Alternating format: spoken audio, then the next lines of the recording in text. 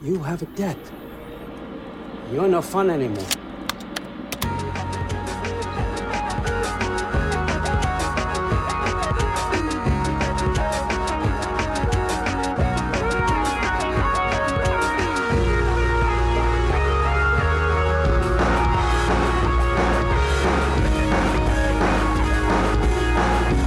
Greetings and welcome back. This is the Grinding Gear Podcast, number 23. We don't normally number these things. Hi, I'm Garrett, joined, as always, by Kyle Ferguson as I step questionably close to the other side of 30.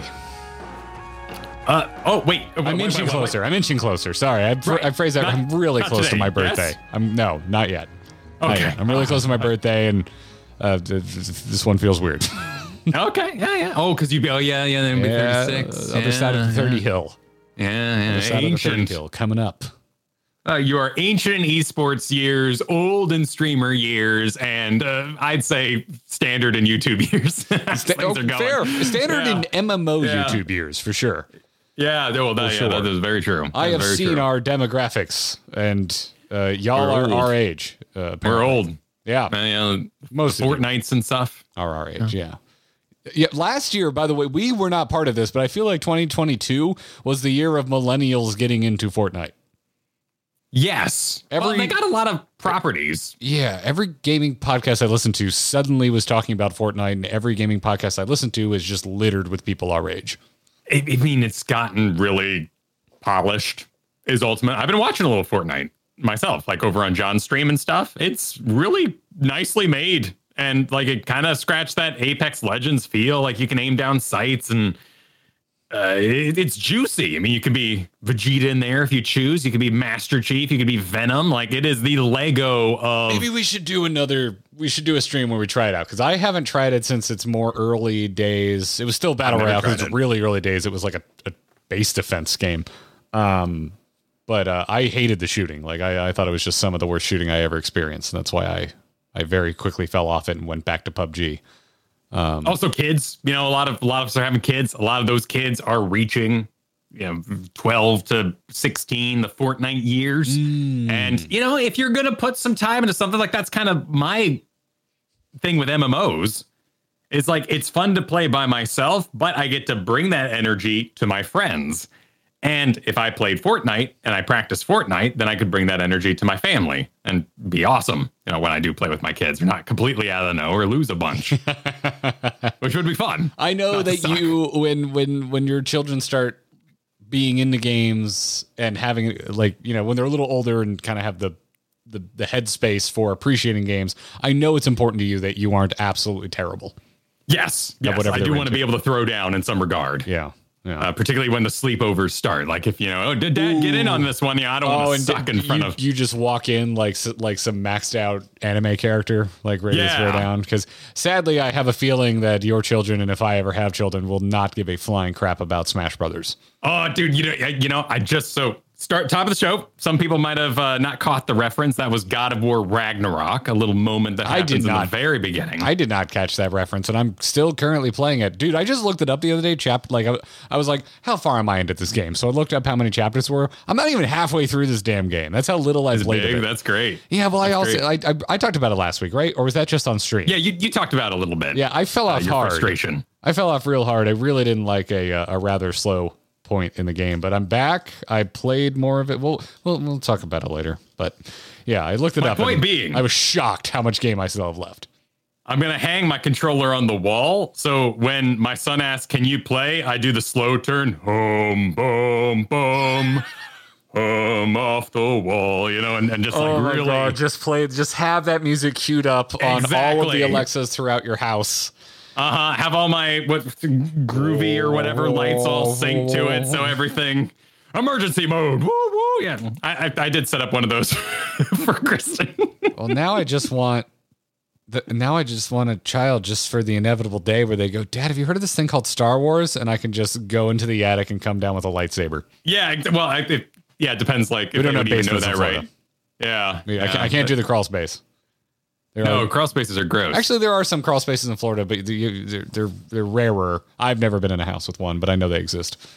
We got a lot to talk about today. We do. We've got some Yoshi P Square Enix drama. We've got a massive Final Fantasy patch that we were provided with a spoiler-free version of it that we're going to take a look at. We're going to talk about God of War Ragnarok. Apparently, you're going to talk to me about Persona 5, a game I'm still not playing. And not that much. Not that much. No. I was just listing games I played this week. What I'm really going to talk to you about is the D&D Open license. That's what I'm going to talk to you about. Ooh, nice. You're going to talk to me about something that I just like ball up into just this one ball that lives there called Wizards of the Coast cannot handle their own success. That's the short of it. Yeah, that's the short I of have it. never seen a company more intent on completely destroying all goodwill not since Blizzard.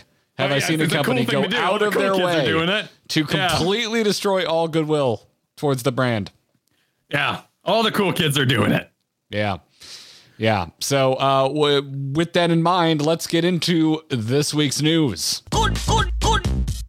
Oh, great news, everyone. Shove it. Were I titling this like a YouTube video I wanted to get clicks, I would say, Kyle, can we trust Yoshi P anymore? All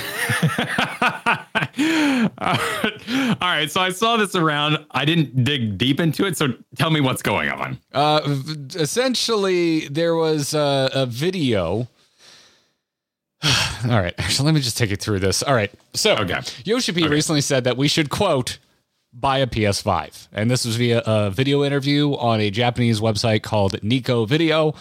I learned this through an IGN article that you should go read in full if you want the whole thing, because this is where it was. I don't know Japanese. I did not go watch Nico Video and see this for myself. I went through a translation through IGN, and it's Final Fantasy 16 producer denies existence of PC version by a PS5 is the headline over on IGN. Of course. I actually rather like that headline because it is a little clickbaity, but it also gives information. That is and true. In this day and age, I will give points for that. Yeah, he wasn't blasted or Yeah. But this was regarding the still uncertain future concerning the existence of a Final Fantasy 16 PC port. The longer quote from Yoshi P is that, quote, nobody said a word about a PC version releasing. Quote continues, Broken, saying, why is it like a PC version is releasing in 6 months later? Don't worry about that. Buy a PS5. Sorry, I went overboard. We did our best, so please look forward to it. Which I like that addition because to me, it humanizes this quote as this is a man who's very proud of what he made and he just wants you to play it and not worry so damn much about where you can play it, what's going on with the machinations of corporate giants that can't get their shit together. Is kind of how I'm reading into this. But dude, the well goes deep, man. I found this this piqued my curiosity.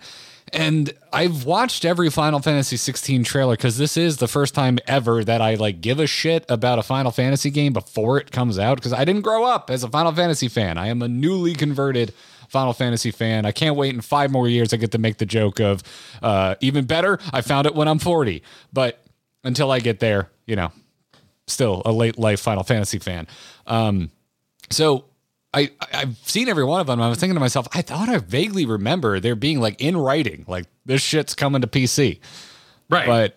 But couldn't remember. So I went and went back through everything I could find. And there's multiple times where a PC version of Final Fantasy 16 has been brought up in official PlayStation, Square Enix, Final Fantasy 16 messaging, including the very first announcement trailer. So all the way back to September 2021, which is when 16 was originally announced. There's a little fine print at the end that says also available on PC, like a little asterisk. And then that appeared to be dropped from future trailers. But then we also got a DualSense controller trailer, which is basically a PS5 sizzle reel that went out on the official PlayStation account. And it shows a message when Final Fantasy 16 is on screen. saying the game is targeting a summer 2023 release and will be a PS5 exclusive for 6 months. So that one doesn't mention PC, but gives us very specific amount of time for how long this game will be a PS5 exclusive. And the intrigue doesn't end there, Kyle. What's a sizzle? Oh, a sizzle reel is like when you cut a bunch of shit together. It's just a kind of a throwaway term for when you cut it. So like it was advertising the DualSense controller, and then it was just showing a bunch of like big name PS5 games. So like Ragnarok was on there, and I think Spider-Man. So the things you would have access to should you purchase a PlayStation 5. Yeah. And then just last month, we talked about it on the show, the Revenge trailer, which is the most recent Final Fantasy 16 trailer. Now, it doesn't mention the PS or the PC version specifically, but on the end card, there's another asterisk that says not available on other platforms and it gives a specific date, December 31st, 2023. So there's so much to unpack here with the inconsistency at which they've been communicating about the exclusivity or non-exclusivity of Final Fantasy 16 for PS5. So you got Yoshi P saying there's no PC version. We've had at least one very adamant fine print about a PC version. And also, if you look at the Revenge trailer and you look at that DualSense ad, I guess it's coming out in July 31st. Yeah.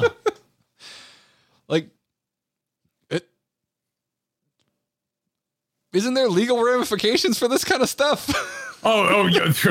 We've been arguing about that since we were in high school. Isn't that false advertising? Can't something be done to stop the corporations? And no, there's no punishment for this kind of thing. That's in my brain. Is that we have been yelling about that since forever.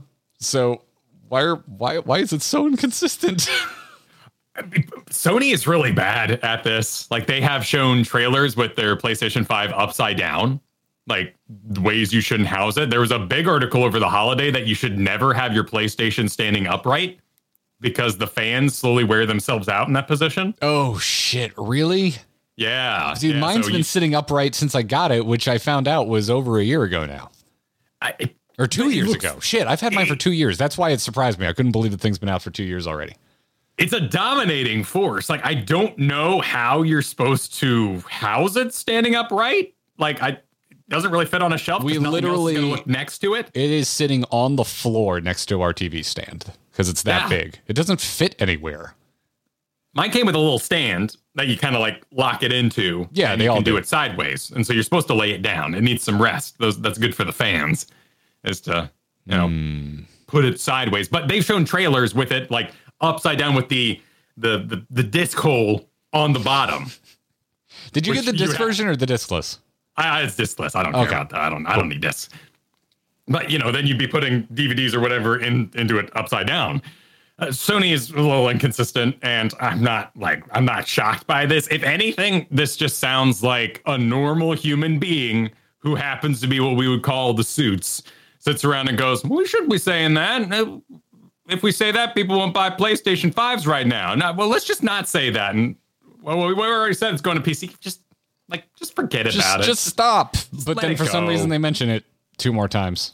Also, Yoshi P is not infallible. I know this might come as a shock, but he's not an infallible man. And he may have, made mistakes. That's how I kind of read into I went overboard. He's excited. Are you saying humans or developers are indeed human no matter how popular they may be with a fan base? Exactly. Okay. Exactly. Okay, cool. And I have no doubt that Yoshi P loses some sleep overnight seeing his quotes taken, not exactly out of context, but taken so powerfully. Like at the end of last year, there was a whole string of YouTube videos that went out about, "I'm quitting Final Fantasy 14 and here's my reasons." And all the comments in those videos were like, "Well, Yoshi P says you can quit anytime. I don't even know why you made this video." It's like, well, let's assume it's a genuine video and someone truly has a passion to share about why they're leaving the game and they want to be heard and they want the game to improve. Dismissing that on the basis of, "Well, Yoshi P said you can leave at any time." That's not fair to that player. Like, let's take what they had to say at face value. Let's not use a Final Fantasy Yoshi P quote to minuscule this idea that this player is trying to represent in their message to their community. Sure, I could speak for hours about all the weird dismissive comments we have received in the guise of, well, Yoshi P said, and I'm just like, it's not what this is about. This isn't about, we weren't refuting that.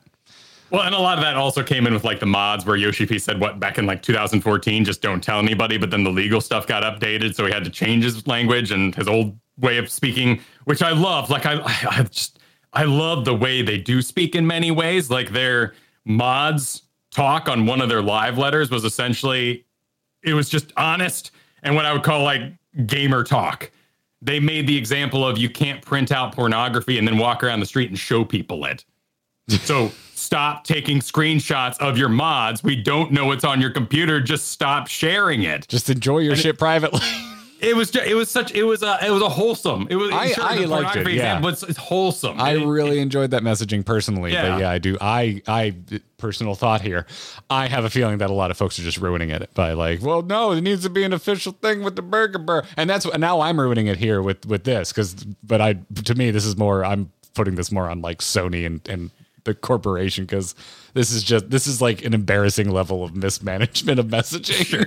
Yeah, it's a mistake. They want to move units. The units are more available than they've been. There's lots of PlayStation 5s in people's hands already. Did they hit 3 million or was it 30 million? 30. Okay, 30 that's way more. Million, which is it's impressive. I haven't gone and looked and compared it to like PS4s and what I would imagine because of all sorts of things, you know, especially supply chain issues that I would assume the PS4 would have sold more by now, but I'm not sure. I didn't go look up those numbers, but yeah, this is just ridiculous and hilarious and funny, and made me realize that all the way back when they announced Demon's Souls remaster for PS5, they said that was coming to PC, and here we are in 2023, and it still has not come to PC.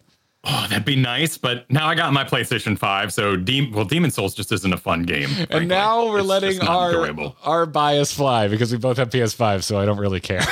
I mean, that's a little bit of the corner you work yourself into, right? Like, you know, firing up God of War Ragnarok and I didn't hear it go was nice. It's nice to play on modern hardware sometimes and be like, oh shit, like it asked me some questions like, do you want to prioritize frame rate? Which I guess if I had like a rocking 4K TV, like so I do have a rocking 4K TV, and I found that I actually prefer the non-frame rate version of Ragnarok because it looks so pretty when you don't care about the frame rate.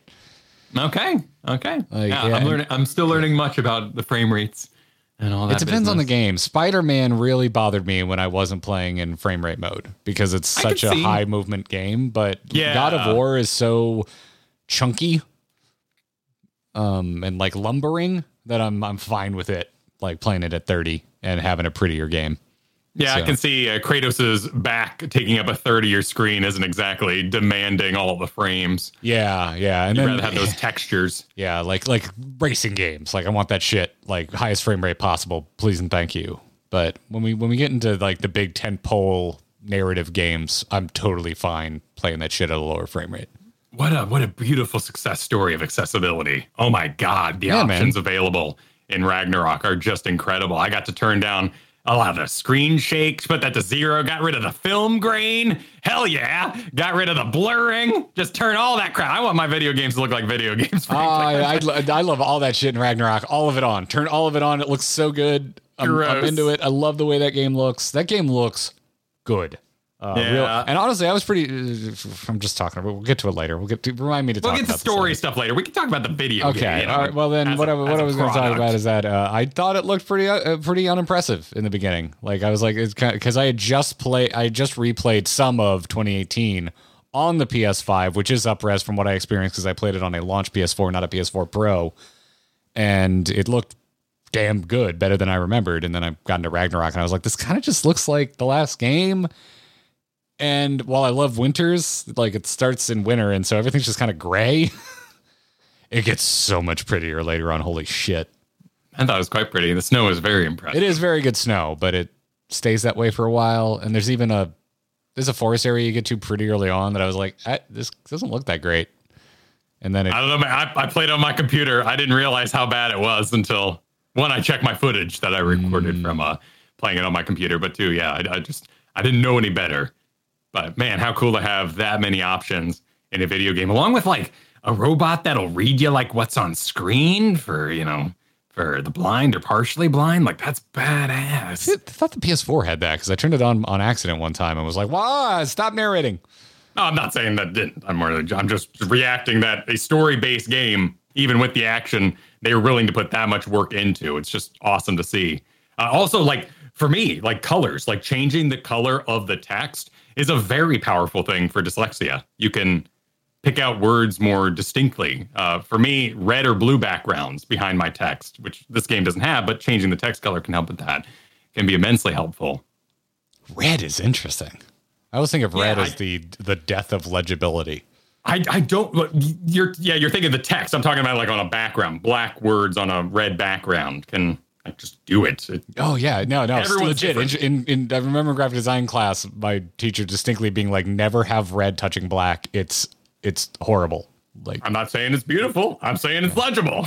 No, it was specifically a legibility thing. It was specifically a legibility thing that they were talking about. Maybe? Because reds and black are especially commonly used reds are close in tone. So, well, travel back in time, raise your hand in class, and say, "Sir, what about accessibility?"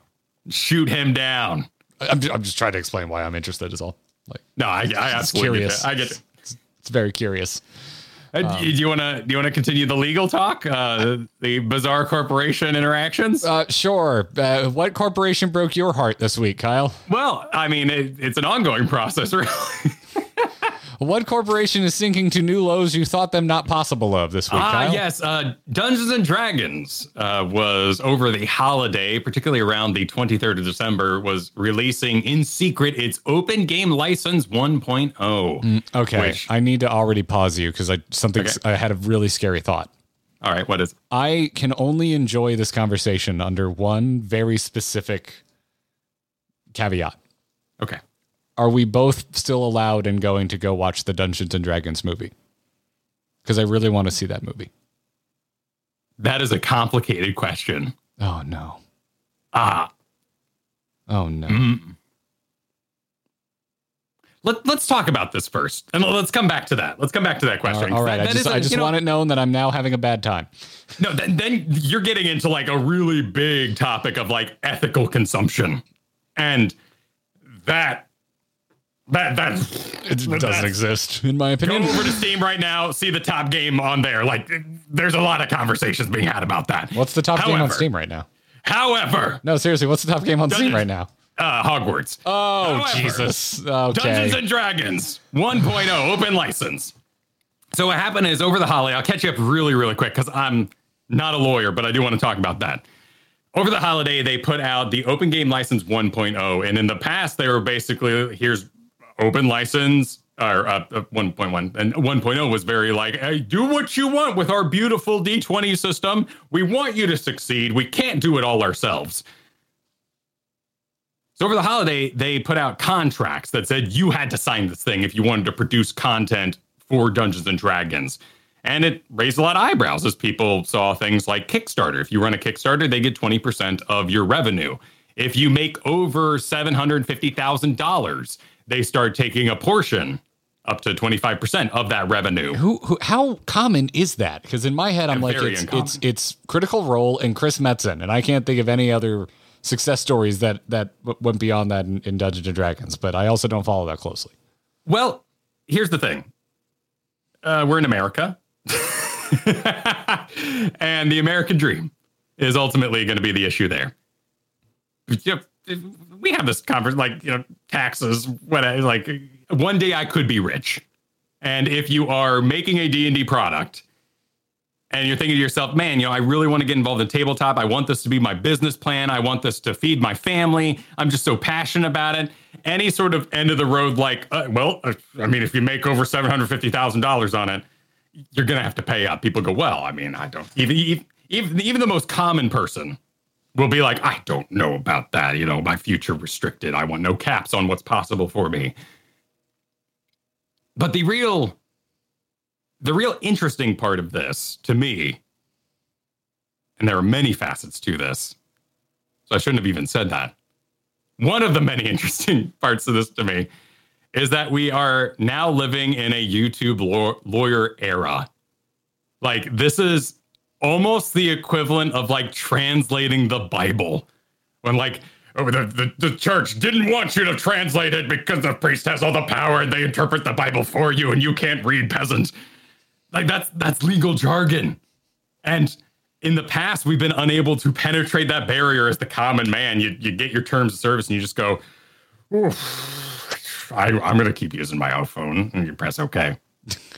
Nowadays, Kyle, we're here on YouTube where we just agreed to a new terms of service. We did. You take this and you just shoot it at YouTube lawyers and they'll dissect it for you. They'll translate all this legal jargon for you. And so we very, very quickly, as a public, are able to understand what Wizards of the Coast is up to. Now, if you sign this agreement, you are basically saying, Wizards, very close to Blizzard, so I had to stop myself there. Wizards, you own everything I do. If you were to dislike what I did, you can say, hey, stop that. And then you own all my ideas and you could print them all with your own marketing team. That kind of stuff is really, really scary. If they were just to swing in and just delete you and what you're up to. This has led a lot of companies like Kobold Press. Kobold Press makes really, really good books with amazing standardized art. Wizards of the Coast books have not been of that standard. Kobold Press has. And they basically said, we're doing our own system now. We don't want to be a part of the 1.0 or 1.1 agreement here. And a lot of other game companies that have been making materials are saying, well, we're just not going to use the D&D system. It was a highly shareable system in the storefront. You would enter a hobby shop to go buy D&D products, and next to the products on the wall, you would see other games. D&D was your reason you were there, but the other games were being sold around it. So as Wizards begins to tighten its grip on all these companies, lots of people are worrying about shareability. Well, the story is just because of YouTube, because of people able to dissect this with the lawyers in tow, has advanced like bounds since we even thought about it back in December. And what's going on here, and what has really been discovered, is that Wizards of the Coast is making a virtual tabletop. They tried to make one for 4.0. They never put it out. 4.0 would have been actually kind of great. It was basically a tabletop MMO. It would have worked great on a virtual tabletop, playing online, using little miniatures, and the DM would set up a program and stuff for you to play inside. Yeah, I remember years ago talking to you about it and you not liking 4.0 because it was too MMO-y. Exactly, but it would have worked well in that system. So 4.0 was a bit of a bummer, and it didn't work well for Wizards of the Coast. So they put out 5th edition with the same open game license as 3.5, and said, here's our big community goodwill. We did it, everybody. Enjoy 5th edition. It's not made like 4.0. It's going back to our roots. So when they announced D&D 1, and they kept being like, all-encompassing, everyone's like, what's this really weird language? And then they announced the virtual tabletop, and now they're announcing these restrictions. What's going on is Wizards of the Coast, and this is prediction, by the way, but it really lines up. Wizards of the Coast seems to be building their virtual tabletop so they can become Steam, so that they can sell you all their products inside their own virtual tabletop. And by doing so, they will delete all their materials everywhere else on the web. And this is backed up by the idea that they bought D&D Beyond. So they're centralizing, and they want everybody to stop making money off their product. And they even say in this, there's now leaked versions of the agreement that are coming around. They basically say it was never intended for you to make money off us. You were never supposed to use our open game license to go become rich yourselves. We want that money back. You didn't enforce this for so long. No one's taking you seriously? Well, the creators are taking it very seriously, naturally, because now there's a cap on what they can earn. And if you take it's revenue, right? It's not profits. It's revenue. If you take that 20% of revenue, that is particularly gross.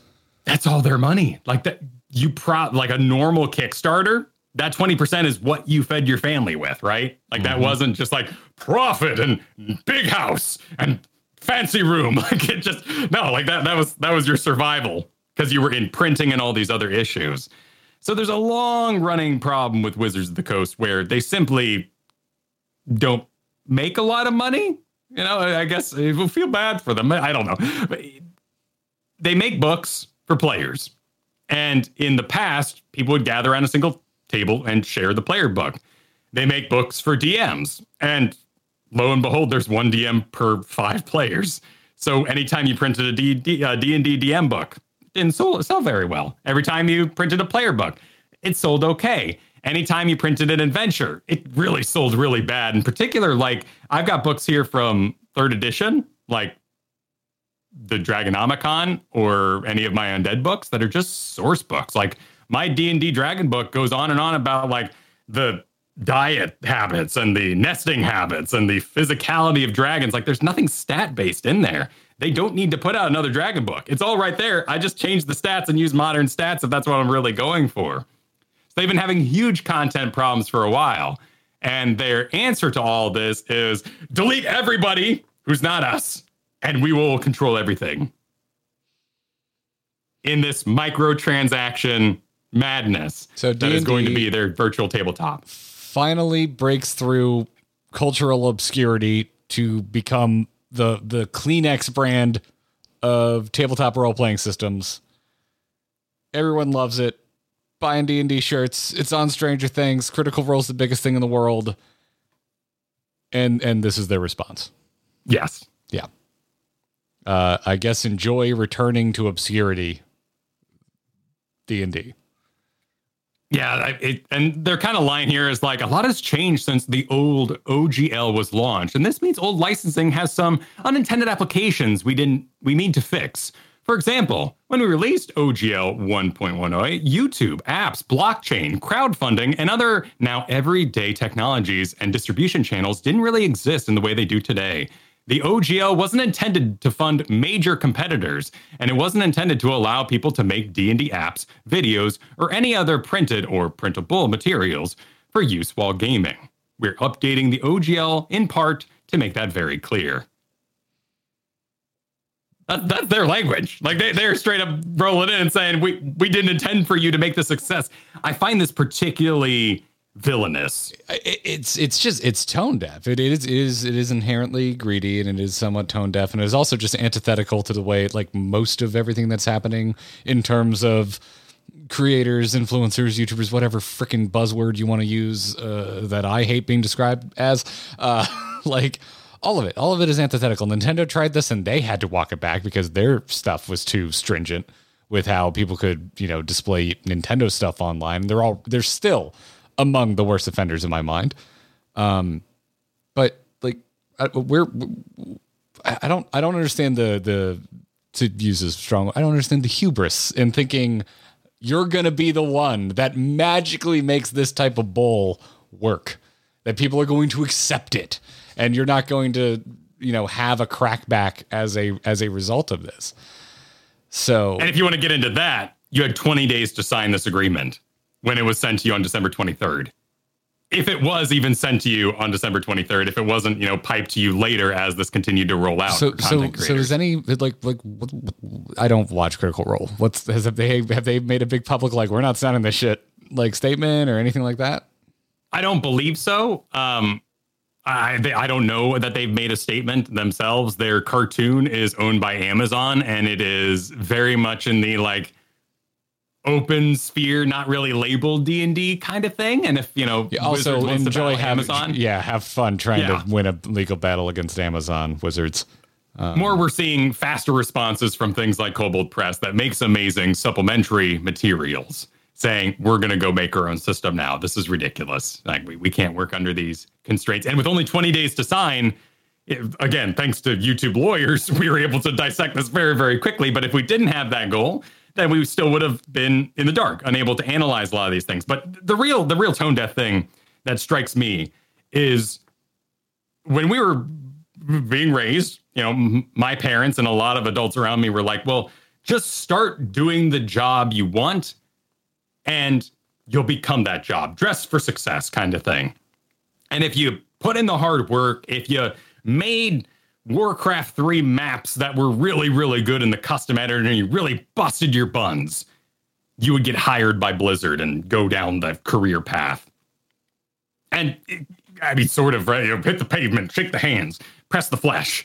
That was very much our parents' kind of never generation. say press the flesh again. Holy shit, I've never heard that. What a horrible phrase. But yeah, that's kind of how it does. Like, if you want to chop wood, start chopping wood, then show up at the wood chopping store and show how good you are at chopping wood. And we thought for a long time, like, that's what would happen. Like, a lot of content creators back in 2010 even were in this kind of mindset of, if I just write amazing D&D content, I can get a job at Wizards of the Coast. But those jobs were locked in. Sometimes it's the old club, like people just not leaving their seats.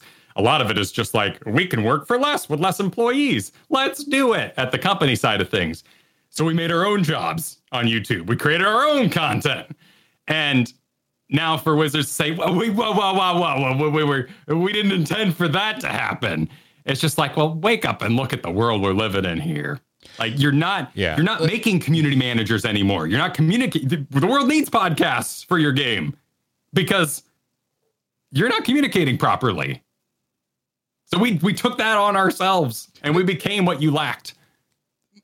My closing thoughts on this is that emotionally, this is absurd. I think it's straight up embarrassing, like levels of complete unawareness of the world and how it works.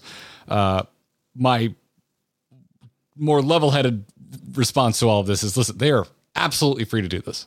They can do whatever they want. It's their product. They can do this. Go for it.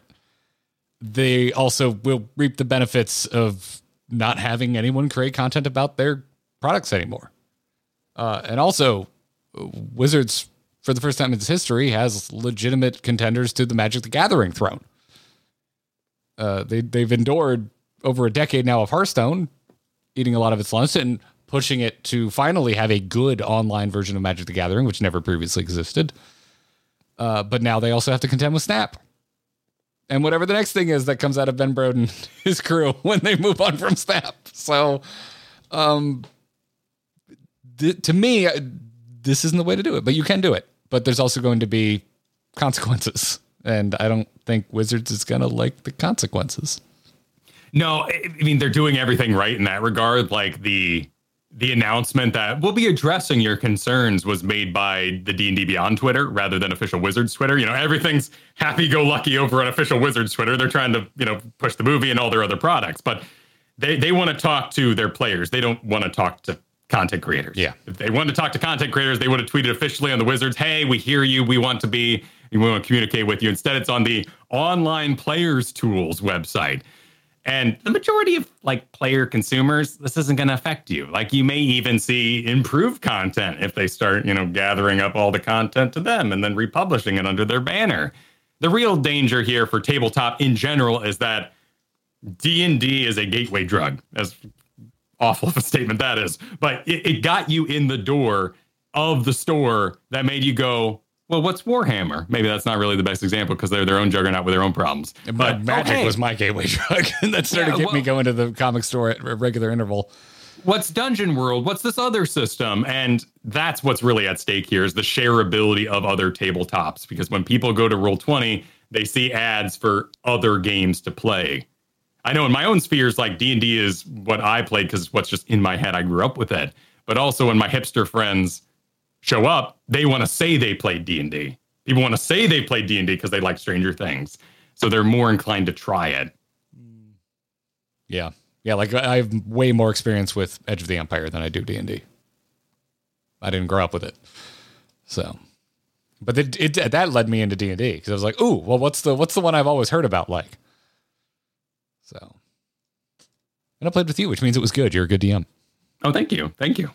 I'm fascinated by this. I know my emotion because I have been a D&D content creator in the past, and this does really bum me out is leaking through. But also, I'm just really happy for this era of sharing information we find ourselves in. Like, there's no way I could afford Legal Eagle, personally. I know you're trying to keep it. I don't know.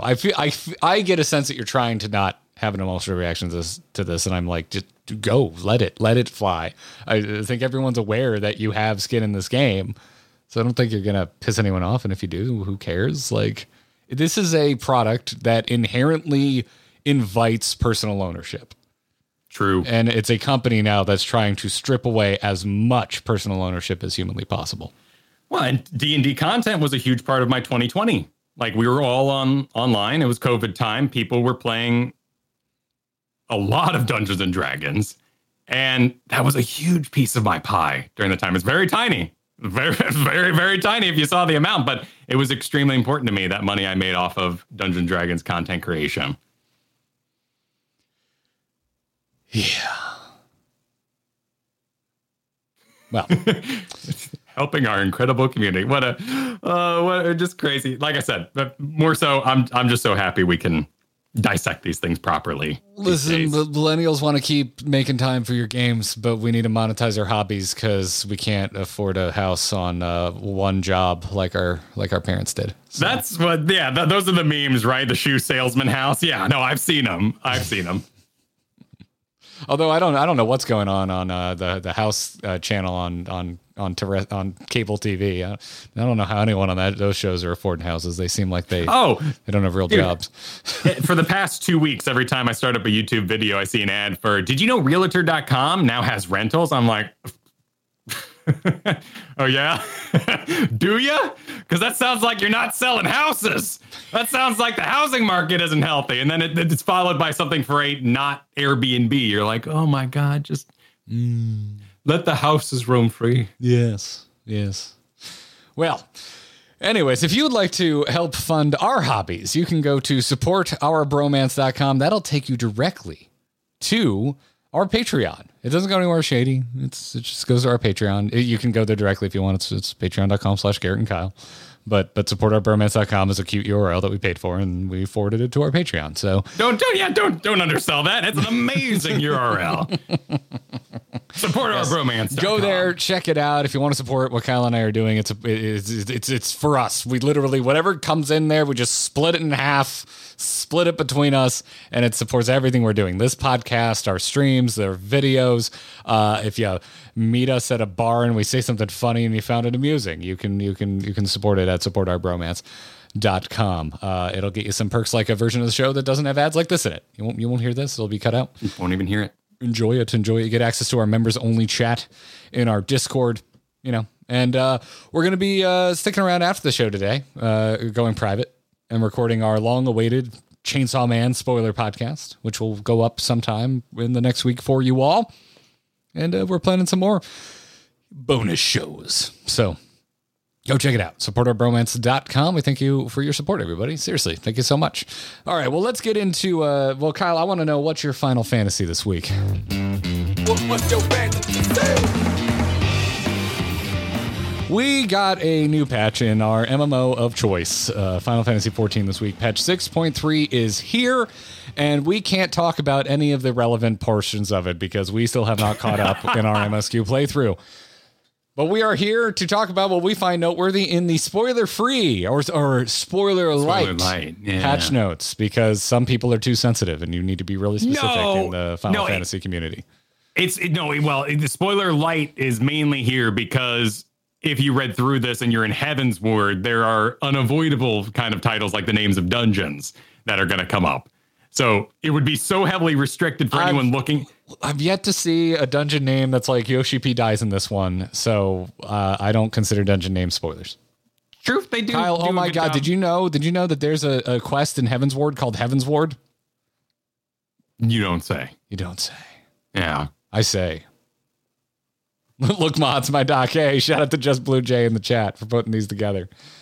Hey man, I was searching for just a God of War screenshot for today's thumbnail, and you type in God of War Ragnarok screenshot, you get a lot of stuff, you get a lot of spoilers there. It's like, whoa, hey, whoa, calm down.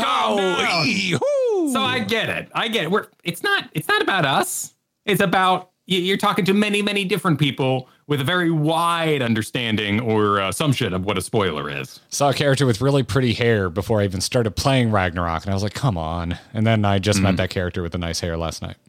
Oh, I mean, the Final Fantasy people, they're thirsty as hell this week. They're just posting all kinds of things all over my Twitter. Like, it's unavoidable. Yeah, I don't mind seeing characters out of context because I'm just like, I don't know who they are, their name. Like, it doesn't matter. I literally saw Estinian without Estinian's helmet on, and I didn't know it was Estinian.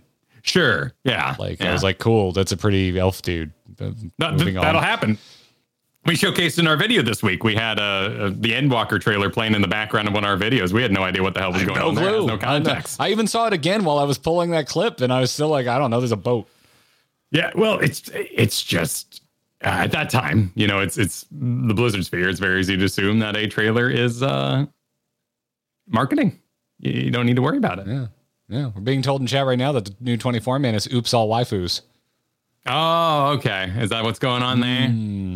Okay. And congratulations, everybody. Okay. Listen. Congratulations to Big Body Pillow. Big Body Pillow is really excited. Before Square Enix really tightens their grip on the body pillow market. We here at Square Enix never intended for our OGL to lead to so many body pillows being sold with reckless abandon. So that's why OGL 1.1 is really tightening the reins on our body pillow market. Let's just like skip the whole I can right click and save an NFT conversation. Just go straight to body pillow. Anytime anyone brings up blockchain, I'm just like, well, I could own it as a body pillow. That'd be preferable to me. Okay. All right, Kyle. Well played. Well done. 6.3, though, did put out a lot of stuff for everybody, not just some story and not just some spoilers. Yeah, there's plenty of stuff that affects you regardless of what point in Final Fantasy XIV you are. So what are you excited about from the 6.3 patch? I like that the adventurer portraits, your little customizable avatar picture, is now showing at the start of dungeons. That was really cool to see. I haven't. We played since then, but we haven't been doing dungeons, so we haven't seen this yet. So I haven't seen it in game. But I'm assuming, I'm concerned about that one. I'm rather concerned about this because I don't want to be horribly distracted by booty cheeks every time. It's like your opening moment. Like the kitty gate goes down, and you can go do the dungeon, and it's up probably for the length it would take you to walk to the first mob. So I'm just going to be like, whoa. And then time to pull. Now, all I'm saying is I'm going to forget to turn grid on a lot more is what I'm assuming. Well, hopefully they're helping out a little bit with that because the grid now has like a turn off and turn on kind of toggle. So you might grow comfortable with it being blue in the case of a paladin. So like now when it is on, I have to turn it off using a button, but it's turned blue instead. So while it's blue, I know I'm good to go. If that makes sense. Okay. So that's a nice little quality of life change. I mean, the big one for us is new wards are being added. So hopefully we can get that big house because apparently we're like the busiest free company on Coral.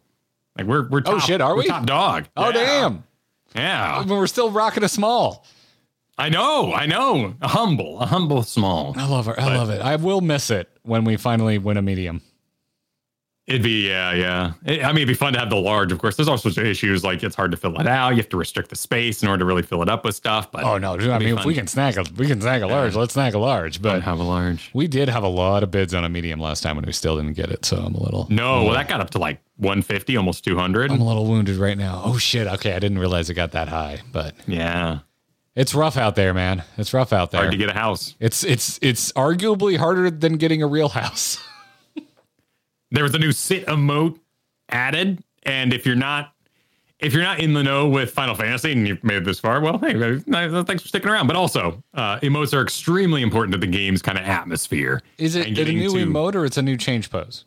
Well, it's a new change pose, right? So you can sit in a different position. Yeah. So there's a command in the game called C pose if you're a Final Fantasy 14 noob.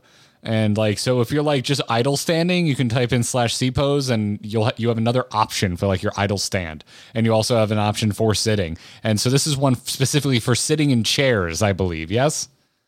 Yes. So for me as an Ellison, I kind of do like I do like a crossed arm, like wide sit, like really super confident. And it's really chill. And emotes are a huge reason why Final Fantasy people. Yeah, I'm a boring here player, which again, if you're not familiar with it, it's basically just basic ass humans in Final Fantasy 14. And the male Hjors, they just straight up man spread. Like you're the rudest person on the subway.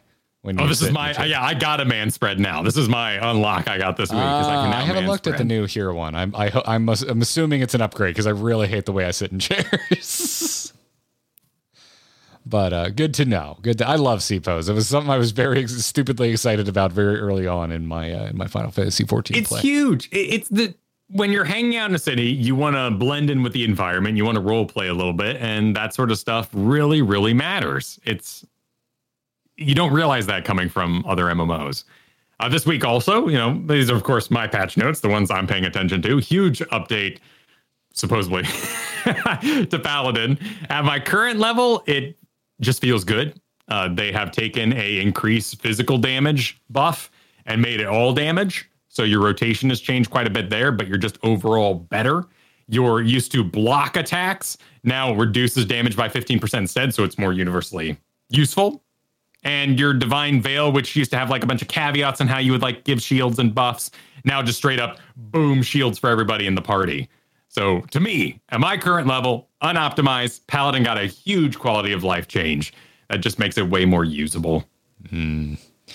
I can turn grit on and off 1 second faster now. Well, you might need to do that in certain situations. And that's it. Nothing else I play got any changes. I'll speed through this one for you. A new Crystalline Conflict Arena, which looks really cool. And for content creation, anyway, a bunch of A Realm Reborn dungeons got Explorer mode. So you can go, shoot footage or wander around. We're going to want to do that when 7.0 drops and we get the lighting update, because I'm going to want to go and look at these the oldest, crustiest dungeons and see how much better they look. Yeah, well, that's ray tracing, right? I don't think they're doing ray tracing exactly, are they? Are they doing ray tracing? I don't think they said they were doing ray tracing at all. It was just they were adding support for multiple light sources. Yeah, well, even so, like any of that ray tracing stuff is just phenomenal. Like Minecraft or any of those Unreal demonstrations. Oh, I guess Dancer got an update. I don't know it well enough to understand that change. Sorry, my ignorance is stopping me from enjoying the Dancer update. Was there anything in here that you did enjoy? I haven't gone and done it yet, but I was excited to hear that somewhere in Upper La Nausea we can now swim and dive. Nice, because Limsa is where I call home. I joined the Maelstrom, which I just love that whole area. It's what made me start liking Final Fantasies, because I decided to not start in the damn Shroud, which. The first 2 times I tried to play 14 and I didn't like it, I started in the Shroud, and I just kind of don't like that zone. But I love Limsa and all of La Nausea, and so I think it's cool that they're like retroactively letting you have a place to swim and dive somewhere in La Nausea, because the whole thing is like nautical themed. It's all, if you're unfamiliar, it's like all like this is like where the pirates live in this world, and I'm very fond of it, and I'm glad that they're doing this, because diving's actually kind of cool in 14. They do a decent job with it. Which reminds me, I need to get back to my turtle dailies, because I really want that Ray mount. Oh, that is a nice mount. Yeah. It's the first time I've ever wanted to do any dailies in game, because I really like that mount. I need to get back to that. I keep forgetting about it. Shadowbringers has gotten pretty meaty, so I've forgotten about my side desires in Final Fantasy 14. I also need to go back and finish up my Monster Hunter dragon, because that mount is still my favorite in game. It's a really handsome dragon. It's such a good looking dragon. Oh my god, it looks great. It's so good. It's so good. And they also added the little caveat of, hey, diving is not available in the Starter Edition or free trial, which I did not know, which makes sense now, though, that I take more than 2 seconds to think about it. Because when you unlock diving, I guess? You unlock it in a ladder expansion. That's not part of the free trial. Yeah. Free trial plebs out there unable to dive. Hey, come swimming with us. Oh, can't dive. Better upgrade. And you're just like, oh, but there's beautiful cat girls or boys, your preference, in bikinis swimming, and I want to swim with them. Yeah. So it's all just part of the sales pitch. Listen, regulars. I just about launched into an earnest, compliment of the free trial, which is so memed at this point. But legitimately, if you're listening to this, you're on the edge. It does have a really freaking good free trial. The first expansion that's included as a part of it is one of my favorite MMO stories ever told. I was just going to go into how horny things are in there right now. The regulars are always in their bikinis. Or I should say the returning players, right? Because the regulars are like dressed up, proper adventurers. Like they just love playing the game. They're probably like leveling side jobs. I love the way the armor looks in this game. I'm always like armored up to the teeth, man. But I got my bathing suit glam ready. It's just a snap away. Anytime any of these big patches come out, though, whole cities, just everybody in bikinis, because they're on their main, they're on their hottest character doing the story content. And for some reason, they want to be in bikinis for the cutscenes. Yeah, some reason. It's like questing with Kyle Ronald McDonald Ferguson. I am themed, sir. I am themed. But no, it seems like a good patch, and a weird little part of my brain is excited to be current, so we can just dive into whole patches. But of course, yeah. But anyways, play Final Fantasy 14. That's all I got to say about that. But I want to know what else you're playing, Kyle. So let's move on. Choose your character. Let's talk about Ragnarok. Please talk about Ragnarok. We've just been trying to not talk about Ragnarok this whole game. You finally started playing Ragnarok. Okay. Yes. So first I'm going to say I played a butt ton of Mario Kart 8. That was my weekend. Good. It's a good game. So much Mario Kart 8. I can say there's an old man part of me that went, well, this is just like I'm in a tube of graphics. This is no different than Mario 64. Why would I even play this? I keep making crap up. Like I designed my thing to look like a monster truck, and now I have to drive up walls with my hovercraft turned on. Like stop doing hovercraft stuff. Just do a normal map. Oh, it's cool. That sounds cool. It's beautiful. Grump, you freaking grump. It is very pretty. It's cool that they're doing like DLCs for it, trying to keep it the Mario Kart. And I really enjoyed exploring that game. Lots of unlockables. Which, by the way, you're not even. Listen, I've got a lot of nostalgia for 64, but you're not even right in your grumbly nostalgia fueled desires for old Mario Kart, because the best Mario Kart is actually Double Dash. I didn't play much Double Dash. Double Dash is my favorite Mario Kart. That game friggin' slaps, and I want them to go back to the 2-driver mechanic. I freaking love it. So, God of War Ragnarok. I have played the first probably hour and a half with menus and screwing around involved. So, basically to the point where it first opens the door. So, that's your spoiler alert. If you want to get out now, do it, or just advance, and we'll see you at the Q&A. If you've barely touched this game, you're probably going to be okay with today's discussion. Yes. So, God of War Ragnarok, met my first set of characters. I love the subtlety they're doing. I think I'm not quite sold on mocap in my fantasy. I think it's beautiful in Uncharted and Last of Us. But that was just straight silly when he hands off the arrows. This was like, hey guys, check this out. Ooh, look at him hold those arrows. Oh, actual objects being exchanged between characters. You know you love it. And the camera just like lingers lovingly on this hand pass of arrows. Because they can, and it works for the scene, you weirdo. It was a little laborious the first moment, but however, had you like skipping past that, like I love the subtlety. There's this great moment where Kratos is like heartbreak. He's like, damn, like Atreus doesn't need me. But then he's like, you know what? I'm going to turn this sadness into happiness. I'm proud. Both of them sporting some secrets, not really overly frustrating secrets, or like, you know, in relationships, it's like trouble in paradise, you know, and I'm sure that's on the way as they kind of figure out each other's secrets. But I mean, the whole last game where they were at each other's throats. So yeah. And this one, like they both got their own business going on, but it hasn't degraded their relationship. What you achieved in the previous game, you are going to get to continue enjoying. And they're much, much closer as father and son. And I really appreciate that preservation. It is a very direct sequel. Like it feels to me entirely like more 2018, which is not inherently a bad thing, because I really like that game. I like how it plays, and I like this world. And 2018 does not have a satisfying ending.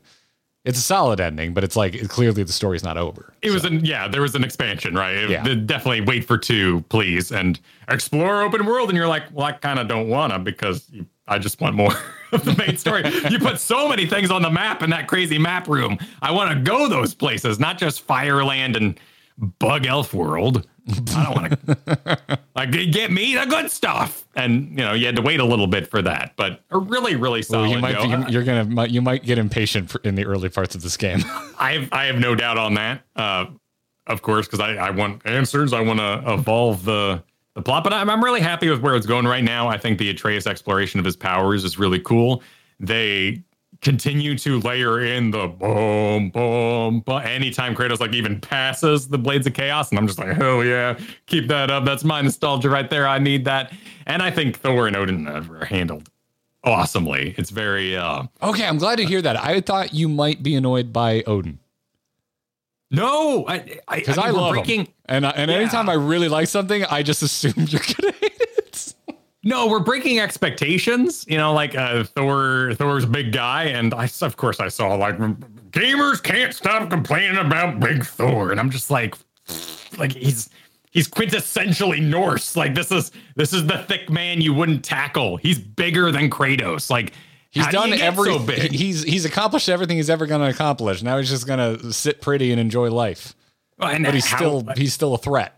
Have you seen like strongman competitions too? Like proportionally, the weight helps out. Like if you pick up a 300-pound rock and I don't actually know how heavy the rocks are, so maybe I shouldn't get into that. But all the same, like, you know, like proportionally, he's just a big guy. It's gonna be hard to take him down, and Kratos looks tiny next to him. I thought it was a great move. And then coming in with like thin crime lord Odin was a really good call. Yeah, dude. Yeah, he's a mob boss. Like he's absolutely like you could like drop him into like The Sopranos and it would work.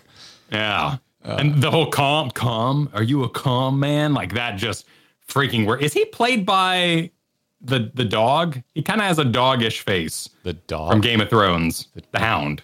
Oh, the Hound. He always called him the dog. I don't know. Let me look up Ragnarok. He's very houndish in his like the way he kind of talks sideways. Because I know in the first game, Baldur was a character actor I really love, and he was a main character in Justified, which is like one of my favorite shows of all time. And he was very much kind of channeling that kind of like low key, not trying to do wordplay there. You know, criminal. Oh, it's Richard Skiff. You're going to look him up and going to be like, oh, dude from Lost World, because I know the type of person you are. Also of West Wing fame. The West Wing, yeah. I watched a lot of West Wing growing up. Now I can't unsee it. Yeah, it even kind of looks like him in game. Not 1-to-1. They kind of, you know, changed his face up a bit. But holy crap. Interesting. Wow. No wonder. That's cool. No wonder it's so good. That's cool. Yeah, I mean, of course, retreading, like, they've done a great job of, like, maintaining your powers. There's a great moment when you're doing that initial fight with Thor where he's like, what's that? Forgot your moves? And I'm like, yes, I have, sir. I can't block for shit right now. And that was a great nod. It becomes a little meta to you playing the game in that moment. Yeah, and it's so freaking cute. But when they down you and then he's like, get your ass back up and gives you a cardiac, you know, like shocks you with Mjolnir. Like that is hot. That is some really cute gameplay while they bring up the you died screen and then whoops you right out of there. Mm-hmm. Really, really. Of course, like tight, man. It's a tight package. I want to see the real God of it's a little retread of Baldur or whatever his name was. And it's how you restart things. People may not have played the first one. People may have forgotten after 5 years. Like it sets the stage well, though, and establishes Thor as a very different type of threat from Baldur, which I like. He's a very different person. I don't think it spoils anything for you to say you see Thor again in the future. So I had a Thor experience last night that I loved. Like absolutely, I was so smitten with it. Like you get to explore him a little deeper and get to see a different side of Thor, and he's a phenomenal character. Like an absolutely phenomenal character. Battle of the Dads, man. It's cool. I basically went back and threw the coin, and that's where I ended for the night. The coin. Where'd you throw it? If Odin like left you a gold coin to pay for the roof, and you're kind of like, you know, you're not far at all then. Okay, you're just to the end of the meeting with Odin. Okay. No, yeah. So well, you know, I had to do all my menus. I had to reduce my motion sickness. I had to fight Freya on the roller coaster. You know, it's a sled. It didn't really have to control it. Nothing was going to go wrong. I like that bit, though. I really like Freya. Freya was probably my favorite character coming out of 2018. So I was happy to see her return, and I'm glad they didn't just glaze over her being pissed. Yeah, well, and I think it's more interesting, of course, that, you know, you are just schooling your way through cultists, Vikings, whatever. It's kind of the attackers or the hunters or something they call them. Your fodder. In the opening part there, all the humans. I forget what they're called off the top of my head, but and you can so easily kill all of them, like you were just splitting them in half. They're like straight up White Walkers, by the way, too, because it's snow, so they just look like White Walkers this time around. And they're just fodder, like they are getting destroyed. And the fact that you don't destroy Freya because you don't want to hurt her is a cute way to kind of prolong that conflict. Have you spec'd the ability where if you hold down the heavy attack with the axe, you not only hit them, so it's a little bit of a charge up, but you hit them with it, but the axe actually embeds in them and you spin around and then you chuck them at the end of it in one big motion? No. Oh, I haven't love got any it. buttons. I absolutely love it. Buttons. One of my issues with Ragnarok is I think it has too many systems to the point where I just don't interface with them and I kind of play through the entire game without learning anything new. I'm hearing that a lot. That one, however, is absolutely worth getting, and because it's just a long button press, like it works its way into my rotation nice and easily. Can I still do, and probably not the right question for a podcast here, but can I still do immersive HUD? Because I can't find that option anymore. I never turned it on, so I don't. I loved it. Like, I'd never used all my Atreus arrows, I'm sure. I probably had my God of War charged like half the game and didn't use it, but getting rid of the enemy's health bars and my own health bar was freaking great. And I want to turn all that back off again. Oh, interesting. I would imagine that's still in the game, but I don't know. Couldn't find it. If you went looking for it, I'm surprised you didn't try to Google it. Yeah. Chat's saying you can. Okay. I'm going to turn that back on. I love that feature. That was great. I guess I wouldn't really need it. Because I use Atreus arrows all the time, but I just spam the living crap out of it. Because if I'm using it, exactly. Like nothing goes bad. He's never like, I'm out of arrows, Dad. I'm stunned. Like nothing bad happens. It's not like in Elden Ring where you're like, I can't drink, and you just kind of like shake your bottle for an extended period of time. And yeah, which is hilarious because in every other aspect, this game won't shut the hell up to the point of annoying me. But at least Atreus isn't constantly like, I'm out of arrows. I'm out of arrows. Yeah, they're a bit more immersive in this part. Yeah, yeah. You know how you got annoyed in that one dungeon when we were playing Dragonflight because the thing wouldn't shut up? If this game spoils one more puzzle for me, I'm going to huck my PS5 at a wall. Yeah. Wait, are you talking about God of War Ragnarok? Is it a little heavy on the puzzle solves? The second you look at something you can interact with, it's like, I think we can move that to the left. And I'm just like, shut up. Like, God. It really made no sense in Jedi Fallen Order because they were going for the Metroidvania thing. And so God of War doesn't bother me too much because they kind of did like Atreus is being a smart aleck thing. Like, kid, this is my first rodeo. But the like little pop-ups that would happen in Jedi just drove me bonkers. I'm like, this is the point of the game. You're supposed to be full of secrets and secret pathways. It's for a wider audience. Yeah. It's not for a Metroid audience. I guess so. It has FromSoft pieces. It has pieces of FromSoft games. It has pieces of Metroid games. But both of those games are for a more long form, happy to get lost in it audience. Whereas this is a tentpole product from EA for massive Star Wars market. True. And with that in mind, to me, that's why I still like it. I still give it respect because I think it's still deeper than I ever thought it would be. I wanted to eat Egypt so bad. And it's still hard if you turn off the difficulty. That game's hard as shit if you turn up the difficulty. Oh, yeah. Those hits are brutal. Absolutely. Yeah. So man, I got a lot of respect for Fallen Order. I think that was... I want God of War Ragnarok to have all the success in the universe so we can get Egypt. I've wanted it for so many years. Dude, it did. You win. You win. It's good. It's fine. Christopher Judge gave the longest speech in the history of award ceremonies when he won his game award. Nice. What did he win for? I thought Elden Ring kind of took for his game portrayal of Kratos.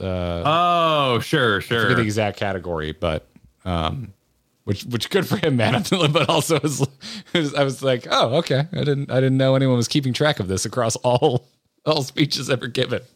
No, it was great. When do we get God of War where he just like hangs out with Jesus? Like, we're gonna end up there? You mean yeah, I think that might be difficult to do.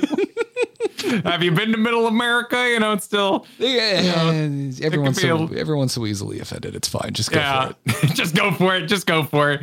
I can't believe he killed Norse gods. I, for one, would like Kratos to stop killing. I, for one, already have tattoos that I probably should have thought about more than for 5 minutes. I'm immensely looking forward to going deeper in it. I'm really looking forward to seeing what this awful part that everyone talks about is, and continuing Kratos. You can go back, listen to my old diatribe about how God of War is an amazing franchise overall, but Kratos matters so much to me. Like he has really reached like Luke Skywalker status, particularly with all the dad stuff they're doing. They're making me give a shit about the original games, and it's impressive because I liked them well enough, but I was never like I never considered myself a fan, I guess, like because I wouldn't buy a shirt, I wouldn't put a poster on my wall, kind of a thing. And I was that way with so many games from my youth. Ugh, hate saying that, but God of War was just like, yeah, it's fine. I had a good time, moved on. They were properly brutal games. I would put them in the category of like Dark Souls. They were how I challenged myself on those higher difficulties. It was a project game through and through. I never cared for that in my single player games until I got to Halo, because I was always playing something like Counter-Strike where I was just getting destroyed by real people. So I never needed to really pursue it in single player, but I liked Halo so much that I wanted to beat it on Legendary.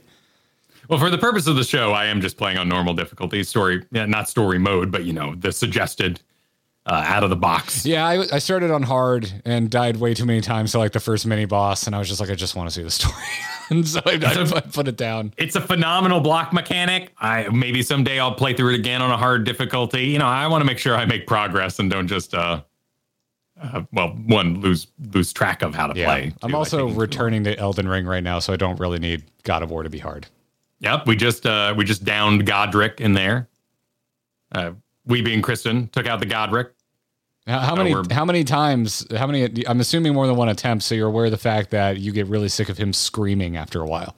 Oh, we probably saw the scream 5 times. Yeah, man, that scream will haunt my dreams until the end of days. Yeah, it's pretty brutal. It's kind of silly for them to put a cutscene in a boss battle like that, but. It's still early. Form changes happen. Yeah, it's a form change. Yeah, you're still technically like in the locked down part of the game at that point. We're still using Morning Star, pretty upgraded, so it's still sword and board around here. Okay, haven't switched over to two-hand or anything. I'm still on my Uchi. I was informed of power stancing this past week. I didn't know that was a thing. What is that thing? When you're dual wielding the same type of weapon, if you hit, I think it's L1, you attack with them both. Oh, cute. Yeah, so everyone was telling me you need to go get a second katana and dual wield. And I was like... if you're dodging everything anyway, no reason not to. That's a good point. I have been using a shield again just because it's fun. I've been playing Ragnarok, so I like parries. And you can't parry with a katana. So I've been equipping a shield for when I'm not doing boss fights because it's fun. It's just a fun way to play. Have you found yourself, now this is of course a very big question and slightly silly, but have you found yourself interested in old FromSoft games after playing Elden Ring? I like Elden Ring so much, and part of it is just like oozing respect for what is one of the greatest open worlds I've ever experienced, that I think going to a non-open world game would bounce me off pretty quick. Okay. One is deeply interwoven. Like that is the success story of one, is that you will quest through a swamp and find an elevator, and that elevator will take you right back to your starting camp. And that's like it is such a hub. Well, that happens a lot in Elden Ring. Well, like unlocking a shortcut, right? But I'm talking about like looping, like everything loops back to one central, like one fire, one little camp. And so the entire map is just this intricate, interwoven tapestry, if you want to use a fancy word, but one really does it better than any of them still. Interesting. I would, if you're into the katana, and of course, like, want to do some parrying, like Sekiro is a really good game. Can you parry in Sekiro? Good. Yeah. Well, Sekiro is a rhythm game. It is basically, you need to parry. You will not beat bosses unless you parry. Interesting. There's probably people who don't parry, but there's one called the Giraffe Centipede, if I remember correctly. That sounds like hell. Just saying the name, it sounds like hell. It won't be correct, whatever your mental image is, but you cannot advance unless you learn how to parry. Okay. And it's not parrying like Dark Souls parry. So why can't I parry with a katana? Probably because it'd be too powerful, or they couldn't work it into the other weapons, because then people would just play katana, for the whole thing.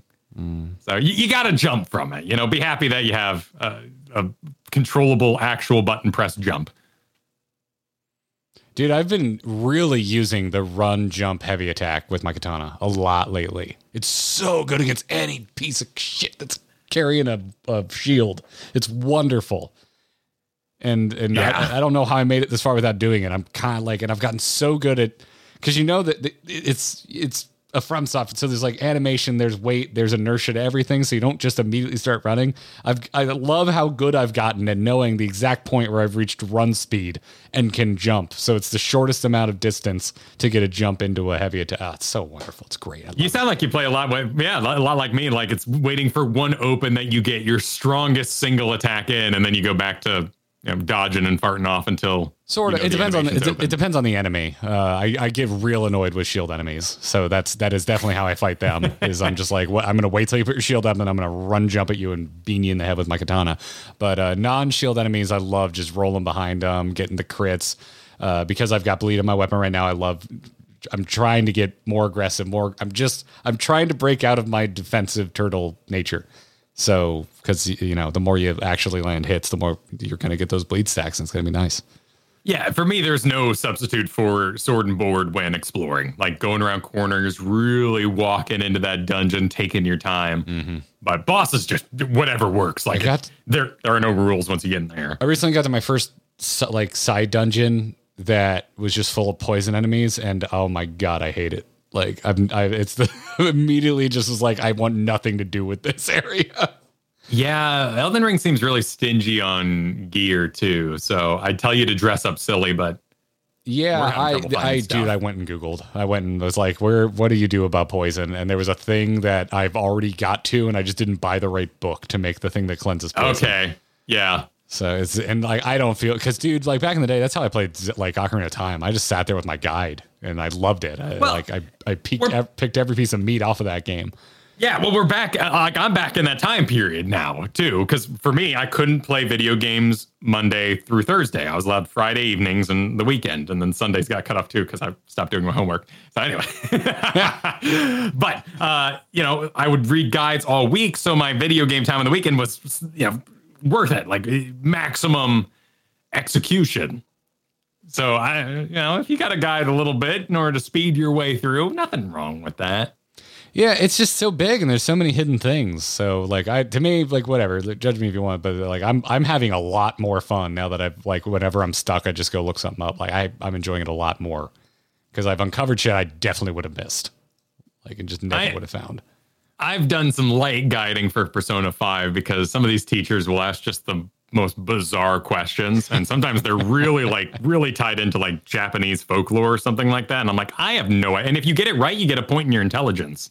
So you're supposed to answer this random trivia for a chance to increase your stats. I don't need help about who I need to date or who I want to talk to every night. But, I do guide a little bit there. Well. We are planning to do eventually a co-op Elden Ring stream on one of our Friday streams. I did very lightly look up modding Elden Ring, and it terrified me because it said you could get banned.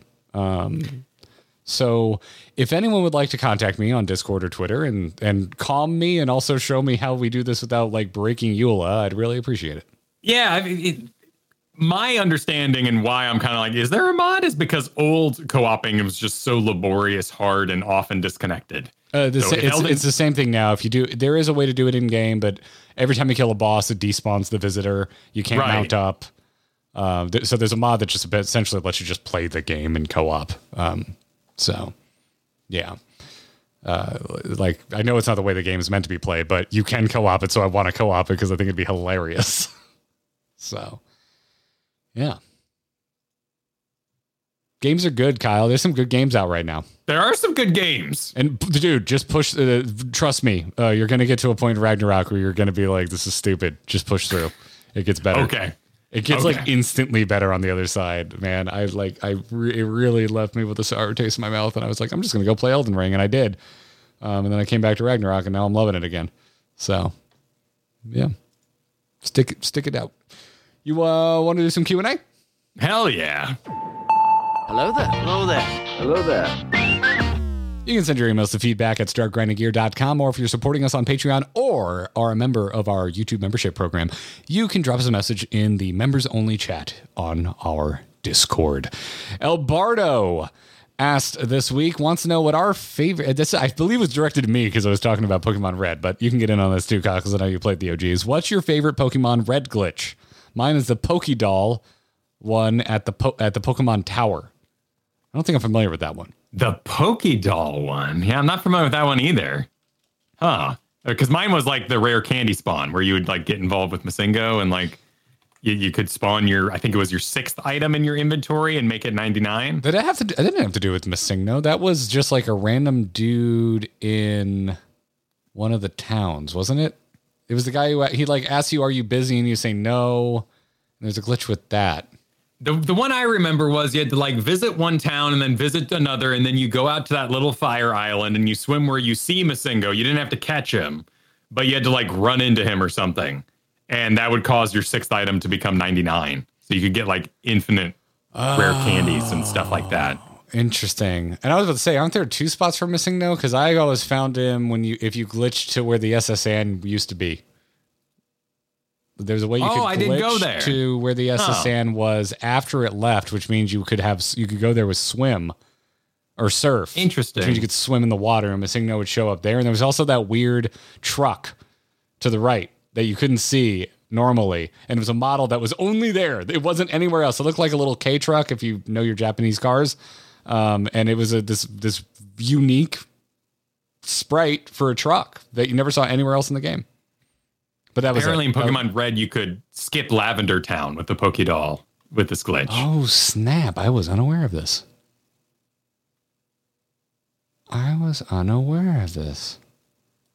Yeah. Oh, so I made a lot of rare candies. Yeah, I remember. Oh, dude, yeah, same. Mordak in our chat is saying the old Mew under the truck rumor. Yes, that was something that went through my school. I love these old like urban legends about video games that never ended up being true. And yeah, Yellow had a glitch where you could get Mew. I remember because Yellow had Mew from the get-go, whereas Red and Blue, it was like you had to. I think it was a Nintendo Power thing. You had to win a contest, and you literally had to mail them your cart, and they would put Mew on it. I went to a Toys R Us, and that's where I got mine. I bought a Game Shark and just entered the code for Mew. Okay. Yeah, mine was a Toys R Us event. That was the reason I got Game Shark, because I was annoyed that all of the legit ways you get Mew, my parents, they weren't gonna take me to Toys R Us, they weren't gonna mail in my card or whatever. So I was like, screw it, I'm buying a Game Shark, and that's how I got my Mew. Interesting. Yeah, no, I was obsessed with Masingo. Like there were so many urban legends about Masingo. So that was mine. I was not an interesting kid when it came to my Pokemon glitches. That was like the most obvious one. And then I know a lot of my friends did the rare candy glitch, so that they leveled all their Pokemon up. But I had a natural 99 Blastoise. Yep. Yeah. Oh, the Natty. No, I had my full crew. My full crew was Natty. Holy shit. Yeah, man. Holy crap, dude. I threw down. That's insane. I never went that far. Eventually, once I had my Game Shark, I was just like, screw it, and just like cheated my little butt off.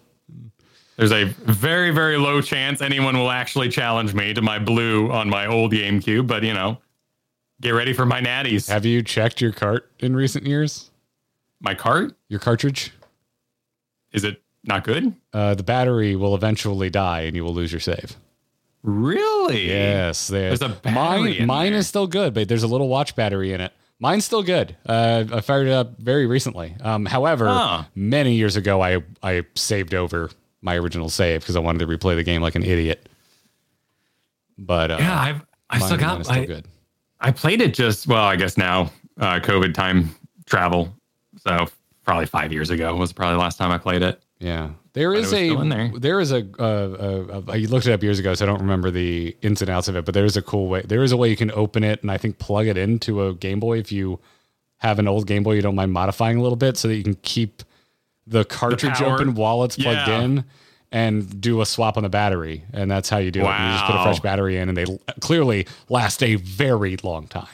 So does that mean there's batteries inside like N64 cartridges and anything that carries over? Anything, I don't know about N64, but I know Super Nintendo carts had batteries in them, like your Zelda, like your Link to the Past that had three save slots in a Link to the Past. Huh? Never really thought about it. Yeah, that's how they kept those things. Any game that has saves had battery backup. Gotcha. Earthbound, holy shit! Yeah, that would have been early. Well, and then I guess the original Legend of Zelda for NES had saves, right? Because that was a long ass game. Oh wow, man, people are learning this on this. Wow, that's awesome! I'm so glad I'm moving this information to people because I thought it was so cool when I learned. That also made me really concerned for my old game saves, but I thought it was such a cool factoid. I think I'll be okay. I think I'll survive if he's not on there anymore. Yeah, I'll live. Suna wants to know what's on our ultimate travel bucket list. Well, if it's ultimate, I want to go to space. That'd be neat. But that's probably not going to happen. So Japan is the very tip top of my list. Never been. I haven't done a lot of traveling outside of the States. It's been mostly to the Caribbean. I've done some, but it was just like London, France, and that kind of thing when I was younger. I've never been to Europe. I would love to do like just a home base travel. Like I'm very introverted in that way. I like having a home base that I can retreat to at the end of the day, particularly if I'm being brave in other languages, cultures, lost all the time.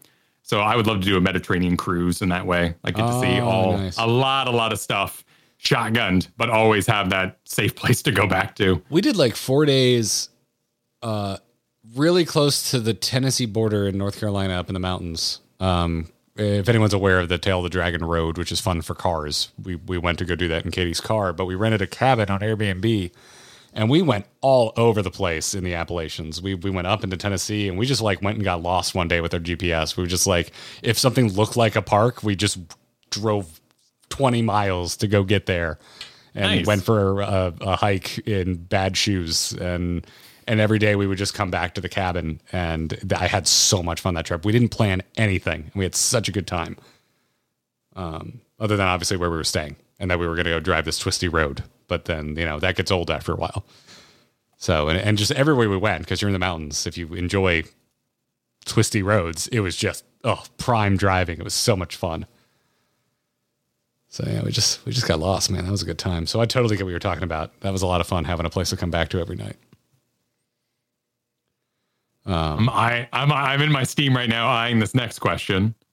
Well, yeah. Wild Runner wants to know what's one sequel to a game you want to see and what sequel do you wish were never made? I would literally like any game from Valve to tack a number 3 on the end is my answer to this question. I think it's Andromeda for me. Ooh, that's a good answer. Oh, that you don't want to get made, that you wish wasn't made? Yeah, that I wish wasn't made. Because it was just so shattering, right? I was just constantly in there trying to see if I could catch the magic, really relive a Mass Effect heyday, and I spent too much time in there trying to find that. As for like actually I'm gonna answer a different question because one sequel I'd love to see was Roller Coaster Tycoon, like a proper redo, and they did. Planet Coaster is amazing. It's not the same company, mind you, or team, but Planet Coaster is just a spiritual successor to Roller Coaster Tycoon, and it's freaking wonderful. I need to pick that up because it's not the first time you brought it up, and I've never played it. I never even looked at it. I'm surprised by the Last of Us 2 hate in our chat. I love that game. Last of Us 2 rules. Really? Yeah. I haven't played it personally. I've of course seen all the Joel drama that came out around the time. Yeah, get over it. It's a fake character. Maybe I got the PlayStation now. Maybe I'll have a personal opinion sometime soon. But yeah, I like Last of Us 2. It's not. I don't like it as much as the first, but I think it's a really solid sequel. It expands. It really explores characters, I think, in a really interesting way. And the Joel drama was so toxic that anytime anyone, I am incapable of having a real conversation about whether or not the story should have went that way because so many people were so horribly shitty that I just assume you're one of those people if you're like, oh well, I don't like what they did with Joel. So, yeah, but yeah, I like it. I think it's perfectly fine. One is a better. It's one that just is a better standalone story. I'll give you that. Like, I'm totally on board for that, but 2 is great. For sequels, I'd like to see. That's a great question. And of course, so much of sometimes the magic is like you can't put the genie back in the bottle. Like, you can't do a sequel. Like, we're just shooting shit like Undertale. Like, if you could just recapture Undertale and make a new one with all that discovery, all that joy, all that music, and it's great, freaking yeah, let's do it. But, you know, if you said, hey, they're making Undertale Suikoden, I'm like, you can't redo that. You can't make a new Undertale. That was just magic. That was happenstance. So I guess the sequel that I am looking forward to is Factorio said they're doing a sequel at some point. They put out a big blog post a while ago about how they were thinking about expansion route. Like, their game wasn't really big enough to do microtransactions. They're not Minecraft, but they're apparently making it 2 at some point, and I'm really looking forward to it. Yeah. No, I really want a Half-Life 3. And I'll never forget Valve. To me, Valve is the worst video game company in the world because of what they've done with their sequels. Like, no joke. I love them. They make great stuff. But I think no studio deserves more crap than Valve. Like, I will never freaking forgive them. But sequel I wish was never made. Literally any Tony Hawk after Underground. I distinctly remember getting American Wasteland for Christmas one year and thinking this is the biggest pile of shit I've ever played. Everyone's in the chat yelling about Deltarune. Deltarune? Deltarune? Deltarune. I guess it's like a light Undertale sequel. Oh, okay. I'm completely unfamiliar with it. Yeah. Someone just like left the E out. So why have I never heard about this? Is it not good? I ask on my audio podcast before moving on. Probably not the right thing to do, but you know, I've never even heard of this. A parallel story. We'll see. I'll be the judge of that. I like parallel stories. Coming soon. This item is not yet available, but I can get the demo. Oh, so it's not even real yet. Oh, so it's not fully out yet. Okay. Not even real yet. Okay. Yeah, no, I'm going to stand by. Tony Hawk games. Tony Hawk sequels past Underground were rough. I remember hearing a lot of bad things about 5, which came out like 2015, but I didn't even play it. That remake's good, though. Play that remake. That we'll never get another one of because it got absorbed into Blizzard. Which also bums me out because, boy, I would have played the living shit out of a remade 3. Tony Hawk 3 is real good. Moirana wants to know, is a rig building stream something you guys would consider doing? We have considered it. Yeah. It is still it's still in the process of being considered, as a matter of fact. I wouldn't probably look at chat much. It depends how hard it is to put in a heatsink nowadays. I've heard it's gotten easier, but back in the day, you really had to like get up in there and press that uncomfortable amount into your own motherboard. And I'm sure, yeah, I would do it, but I wouldn't look at chat. That'd be a non-chat stream for me. I don't need the buyer's remorse or constant conversation that's being had about the graphics card I've chosen.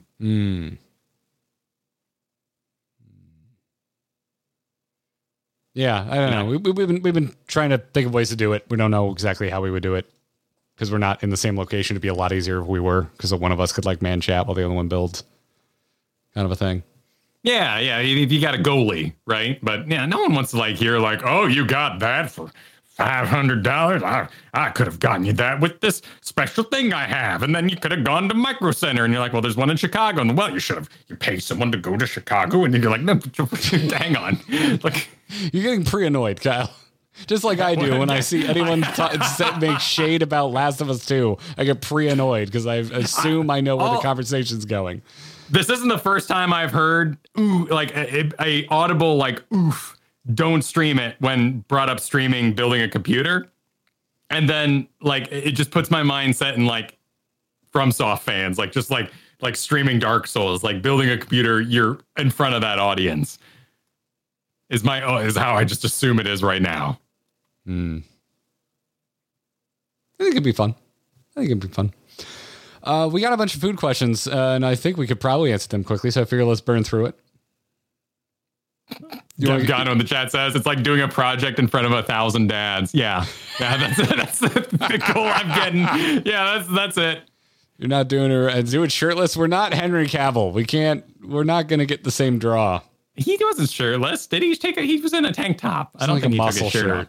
Like, yeah, it's barely a shirt at that point. But I don't think he like got freaking winded in the middle of it and was like, it's too hot in here. I got to take this off, everybody. It's a shame. Really let us all down. Should have. Let us all down. Let's get hungry. Suna wants to know what our favorite food and drink combo is and why is it cookies and milk? Because it isn't. It's pizza and beer. No, I like apples and a sharp cheddar. Oh, aren't you fancy? Yeah, I guess. Like, get yourself a Honey Crisp and some sharp cheddar and eat them together. It's really good. I love pizza and beer. It just makes me happy. I know it's indulgent. And so it happens very infrequently. Eka said another food question, and this goes with it. What is your most decadent food? The ones you feel regret after eating.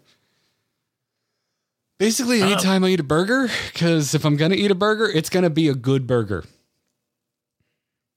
Oh, I mean, good burger. Like, do you really feel guilty or regret after that? Like, I immediately think of like Walmart taquito boxes, like pounded back 7 of those and just feeling like hell. Oh, I've never done a Walmart taquito, so I can't say I've had the pleasure. No, well, it's like is a tea name. Tostino's?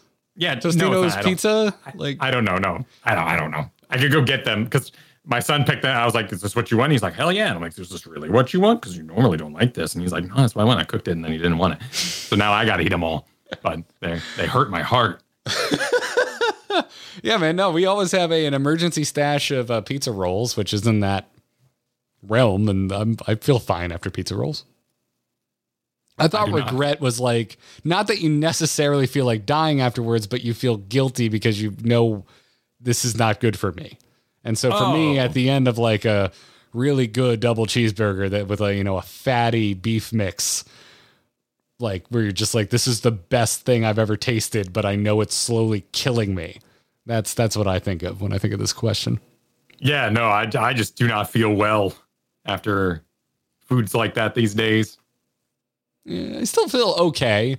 I have made the mistake of trying to go for a walk afterwards, and that's when I'm like, oh, my body hates me right now. But if I just go home and sit on the couch and watch TV, it's totally fine. Yeah. The worst thing ever, I tried to do a 3-mile walk after we were at our favorite breakfast joint because we were close enough to Valentine's Day, we're offering red velvet cupcakes. Or pancakes, red velvet pancakes. I was like, I have to try this. And I attempted to do a 3-mile walk, and I've never wanted to die more in my life. Oh, in the Florida heat, too? It would have been February, so it was pretty nice out. Okay. Yeah. But Katie and I both, it was like a 4-stack, and we killed it together on top of like a little bit of eggs, a little bit of bacon. And oh boy, that was the roughest walk I've ever done. Yeah, that was no good. Well, continuing this line of thought, maybe the Fit for Fan Fest is getting going. This is not helping, by the way. No, well, we're experiencing. We got to get the gill. Yeah, we got to feel it. We got to feel we're mourning our foods a little bit as we start to head down that road. Still having some sweet things. I just make sure that I do my walk that day if I'm going to have a sweet thing. So, because I'm counting my calories again. But Snowbites wants to know, what's your favorite soda and why is it not Coca-Cola or Pepsi? And then also wants to know Walmart or Kroger or Publix and then decaf or not. I actually really like Coke. Coke is my soda of choice. I don't drink any soda at all because the carbonation hurts my little baby tongue. We found out on a stream months ago that you have a very sensitive tongue. Yes, but I was also the orange juice kid that would come to your house and drink all your orange juice. So I'm making no friends with their wonderful moderator, Kara, who both doesn't like Last of Us 2 or Coca-Cola. I'm getting booed a lot today. Yeah, man, I would destroy orange juice, man. Still would. And there was like Sunny D's as my parents like tried to accommodate the mighty need I had with perhaps a cheaper tag. Oh, Sunny D was, a constant growing up. Yeah. And then now I've looked at it since and been like, there's how much sugar in this? Same thing with orange juice, right? Like it ain't that healthy. A good limeade now is my preferred target. Oh, I love limeade. Shit, you're right. We have been the most adult conversation on the podcast today. We have been going for the 50% orange juice, where it's like 50% the sugar, and it's like not as acidic.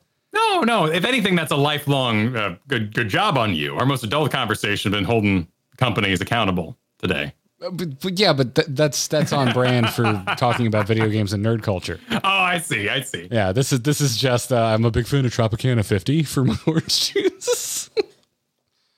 But yeah, Walmart or Kroger. I've literally never seen a Kroger. I don't know a Kroger. I've heard of it. That's it. I've never even seen one. So I go Publix. I hate shopping at Walmart, man. You're generic. We go generic brands because I could walk. We were close enough to a Walmart to walk to it, but I freaking cannot stand being inside a Walmart. It's just I always feel like I'm minutes away from getting stabbed every time I'm in Walmart. Right? Yeah. No. South.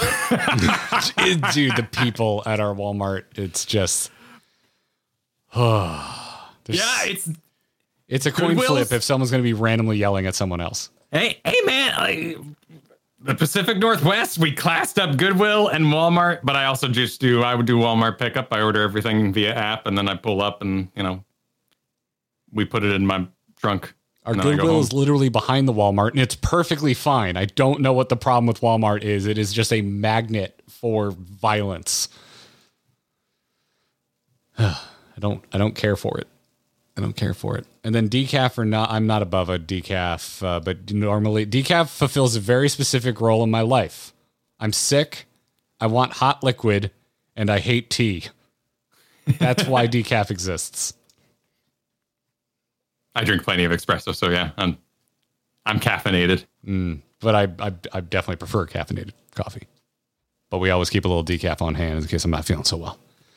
So, yeah. And then Final Fantasy questions. Zorman wants to know, since we're going to FanFest, if we're going to go to the Primals concert.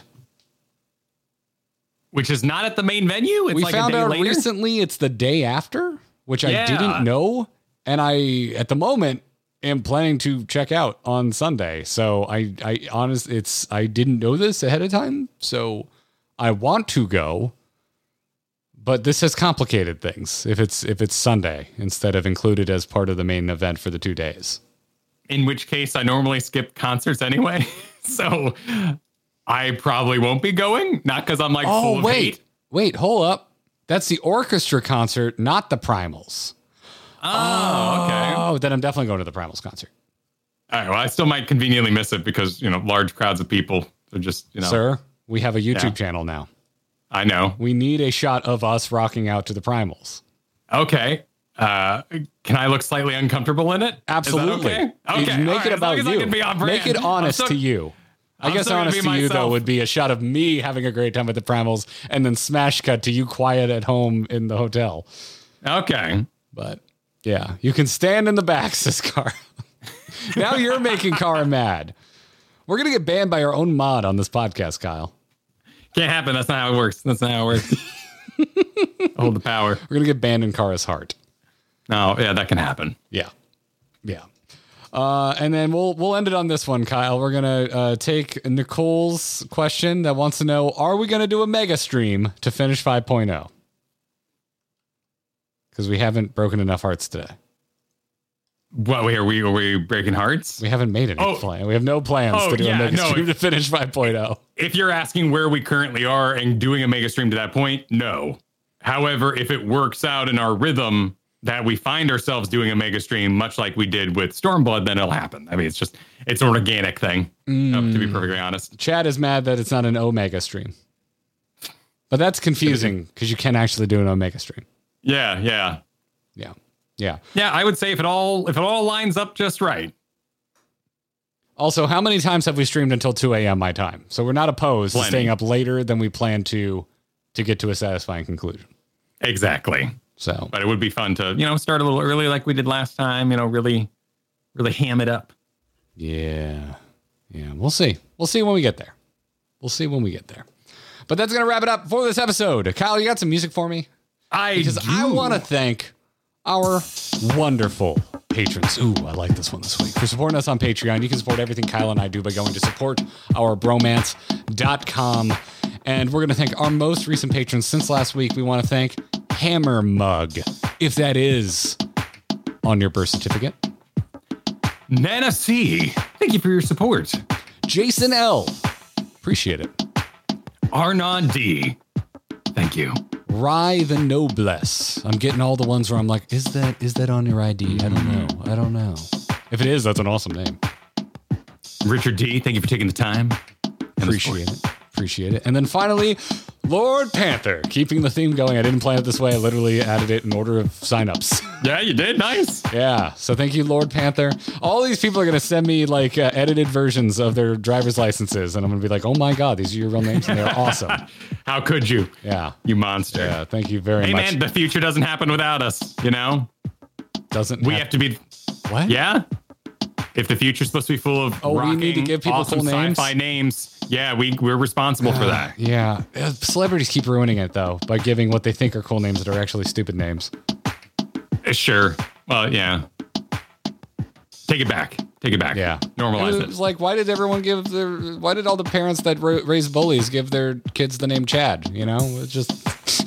Dude, actually, it was John for me. I knew a couple Chads and they were very nice. Johns are always the bullies when they were growing up. Yeah, well, let's not get into name shaming, but also on that note, covering my ass there, I had a mighty laugh when God of War was produced by Chad Cox.